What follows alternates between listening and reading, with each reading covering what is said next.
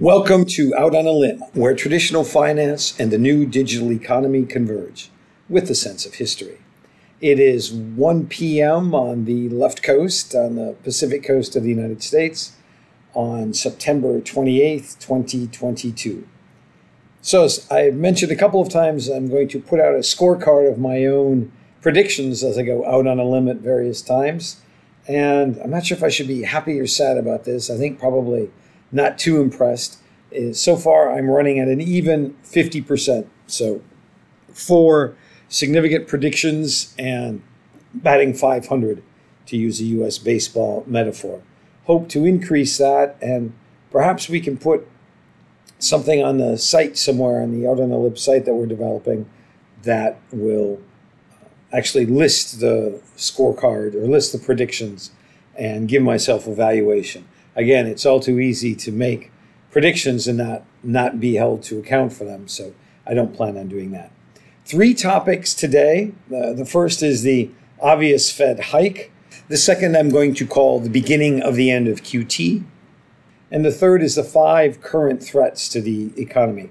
Going back to the Fed hike, obviously there was a 75 basis point hike, and my prediction that the markets would take that in stride and even increase because of the fact that the uncertainty was behind, and as some of the folks on my team like the phrase, "Give me reality and we'll deal with it."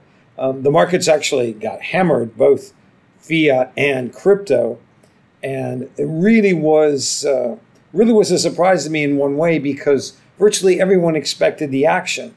And then I started digging into what's changed over the years, and I realized that I've been making a mistake, and a lot of people are making a mistake, by focusing on the number.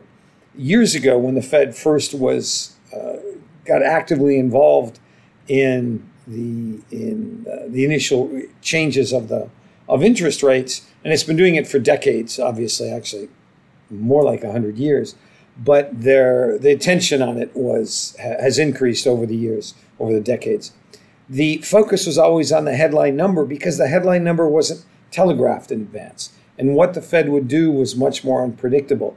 It was really after Paul Volcker was Fed chairman that the percentage increases would be not quite telegraphed, but more and more markets had a really good idea of what the change was going to be. And so they were priced in advance as people front ran that information, as markets do and as markets should do. And what's happened, and what I've missed, or this is what I'm blaming and I'm sticking to it, is I didn't pay enough attention to the statement. And the statement that the Fed issued, they're actually quite short. I'm looking at it now. It's 6 paragraphs long, this one. And they don't change a lot usually don't change a lot from interest rate change to interest rate change, or rather from meeting to meeting, because the interest rate isn't always changed. And it's only been a month or 6 weeks, so they'll tinker with the wording. Over time, there are significant evolutions, but from any meeting to another meeting, the changes are really quite small. And the statement here is that the committee decided to raise the target rate. So in other words, it moved the goalposts further out, and it said that it anticipates ongoing increases in the target range. And so what happened is that while the market was thinking, okay, 75 is probably the last big one, and now we may see a few more, but they're going to be smaller, and which was also my assumption, the Fed comes out with something much more aggressive and basically says, this isn't the end. We could still be in the middle of the rate increase. So instead of folks looking at 25% in November, because there is no meeting in October, and 50% in November, 25% in December, people are thinking, okay, we could have another 75% in November, 50 in December, and 25 in February. Again, because there's no meeting. They're actually part of a meeting in January. We'll get to that in a second. So what's happened is that as the numbers become more clear in advance, the text, which is not clear in advance, becomes more important. And here we had a relatively negative text. I don't think it really merited the plunge that happened, but it was certainly a bit of bad news. Now, the other thing is if you look at both crypto markets and fiat markets. If it wasn't a bit sad, it would have been hilarious, because what happened as soon as the announcement came down, both markets went down because it's an interest rate increase. So even though that was really plugged in, they had a significant 2-3% drop. And then the folks who had already priced this in jump back in, and boom, it shoots up higher than it was before this drop. And then, this is my theory, obviously, not investment advice, you can see what happens when people got to the Fed statement, and then the markets plunged. I use 30-minute candles generally on the sort of analysis. And for the next hour and a half, markets just plunged, going down 6, 7, 8%, depending on which market you're looking at. So you could literally see the market react initially to the news, okay, interest rates are up. Then the wiser folks stepped in and said, yes, but we were expecting it. They recover, they more than recover. And then everybody has time to digest the statement. And basically, holy crap, things are actually going to get a lot worse, or are not going to get better anytime soon. So what happens is the Fed statement has become more important than it's ever been. And if the FOMC stops broadcasting what it's probably going to do, then the numbers will become more important again. Last point about the Fed, which is sort of interesting. So I took a look at the schedule, because obviously it doesn't meet every month. The Fed's not meeting in October. It, as a general rule, meets every 6 weeks. That's not exactly right, because it won't meet in August regardless, and then the end of year holidays kick in. And so this year, for instance, there weren't meetings in February, April, August, and October. Next year, and I'm not sure there's any significance to this, but is truly a statistical anomaly, with FOMC meetings scheduled every 6 weeks, that means there are 8 a year. So you'd think logically there are 4 months that are missed. Those are the 4 I just read for 2022. In 2023, strangely enough, there are only 2 months that are totally missed. Well, with 8 meetings, how can you do that? And it surprised me as well. I started digging into it. The Fed meetings, as some of you may know, are 2 days long. And there are 2 meetings next year. And as near as I can tell, this is the first time it's ever happened. One meeting is January 31st and February 1st, and another meeting is October 31st and November 1st. So when you have 2 FOMCs that straddle a month end, in reality, you're going to have meetings, at least in part, during 10 months of next year. Again, I don't think this is going to have any real impact, but it's a sort of factoid that I find interesting. The second point is that this is indeed, notwithstanding what I just said a minute ago, the beginning of the end of quantitative tightening. The Fed can't continue forever. It's not going to continue forever. The 10-year rate just moved over 4%, or I guess jumped is a fair point. The U.S. currency, the dollar, is killing other currencies. It's world records, never been this high against the British pound, and the pound has recovered, but it actually got to $1.035 to the pound. It's now back up to almost 1.08, but more and more everyone is thinking that, or analysts are thinking that the pound is going to fall below parity, which is absolutely insane. Now we have Liz Truss to thank for some of that, but the lion's share is due to the fact that the U.S. economy the Fed has raised interest rates faster than other central banks. But we really, even if we see 75, 50, 25, it is absolutely crystal clear that we are going to, that the interest rate increases will slow down. And we're looking at now between the most optimistic, in case inflation suddenly improves markedly, 1% of additional increases. The most pessimistic, and I'm not sure how much difference there is between pessimism and realism here, assuming inflation doesn't actually go up again, would be 1.5%. But in any event, 2022 is going to be the last of this sob story, with exception of perhaps a little bit in the January-February meeting of next year. And then by then we should see inflation starting to drop. I don't think it's going to plunge. I think that's a bit naive, but it's going to start a steady move down. Just in the last week, $2 trillion of value has been cut out of stock markets, and the overall top to bottom, if you look at January of this year, It's well over $10 trillion. You can't suck that much money out of an economy that's only $20 trillion in size. And granted, we're comparing different things here, capital versus turnover, if you will. But nevertheless, it's a huge reduction in wealth. And much more importantly, it's a huge reduction in disposable wealth, because you can sell stocks. You can't necessarily sell a house. Housing prices are also slowing down. For the purposes of inflation, though, rent plays a very big role. And if you look at the value or the cost of renting a real estate, a house or an apartment in the United States, it's actually not going down that quickly. So you could see, and this happens periodically with inflation, that a single item in the inflation index causes the entire inflation index to hang up.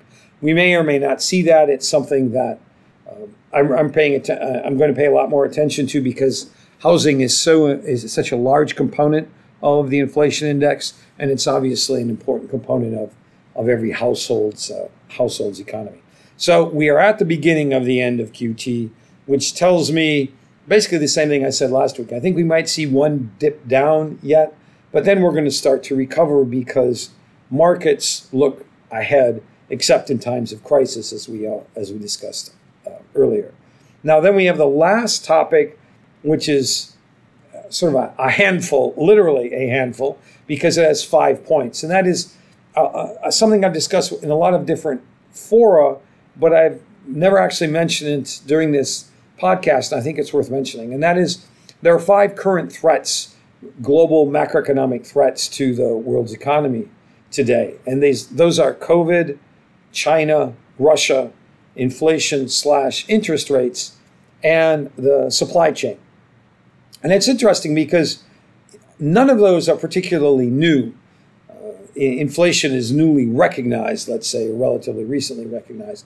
But all of those issues are roughly 2 years old, 2.5 years old, with the exception of Russia.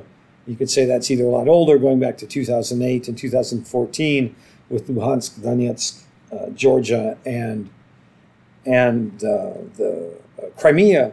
But really the very serious issue obviously started on February 24th with the Russian invasion of Ukraine. Of the 4 of them that are older, COVID, although Biden has declared victory essentially, I think it's clear that it's not. We certainly haven't defeated it, but we've got it under control, and it seems like COVID shots are going to turn into essentially flu shots going forward.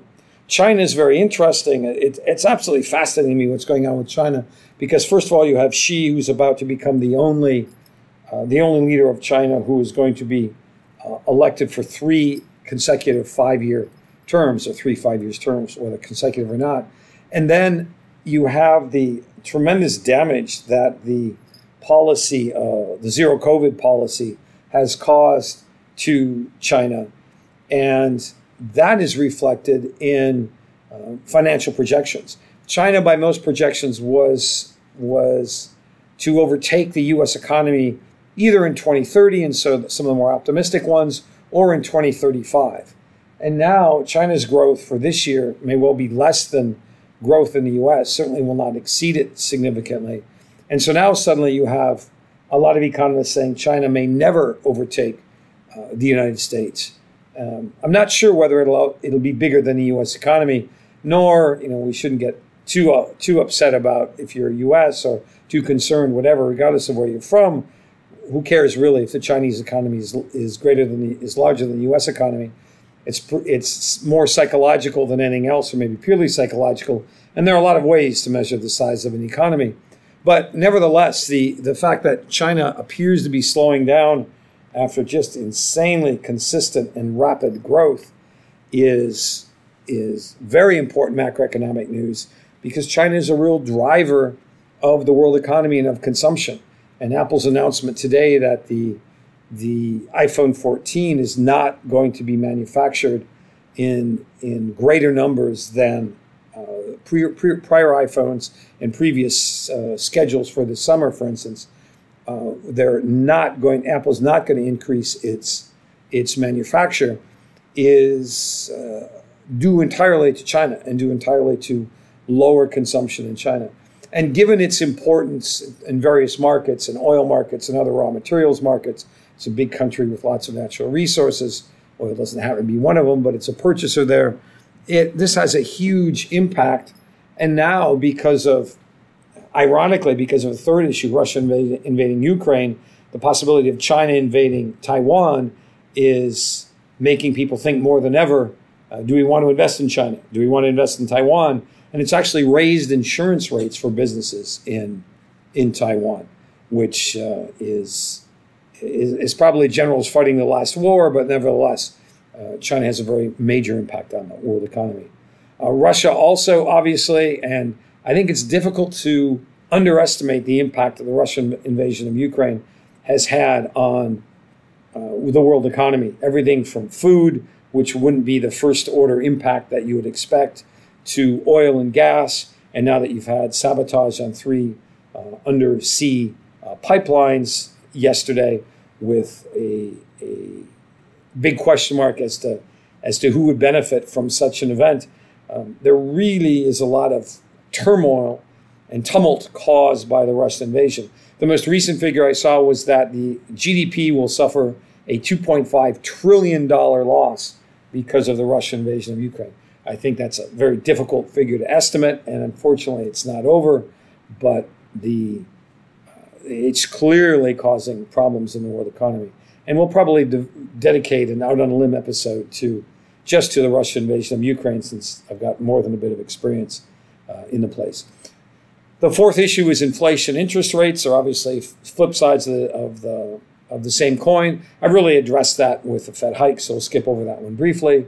The last is the supply chain. And it's interesting because I've been digging around for measures of supply chain stress. That is, you hear about chip delays, stopping cars being manufactured, backed up ships in various harbors literally from Hong Kong and Singapore to LA and Long Beach.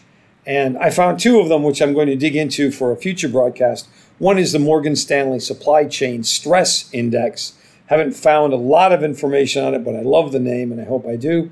And the New York Fed, as some of you may know, the individual feds often launch specific statistics, and the different feds have grabbed different areas of expertise.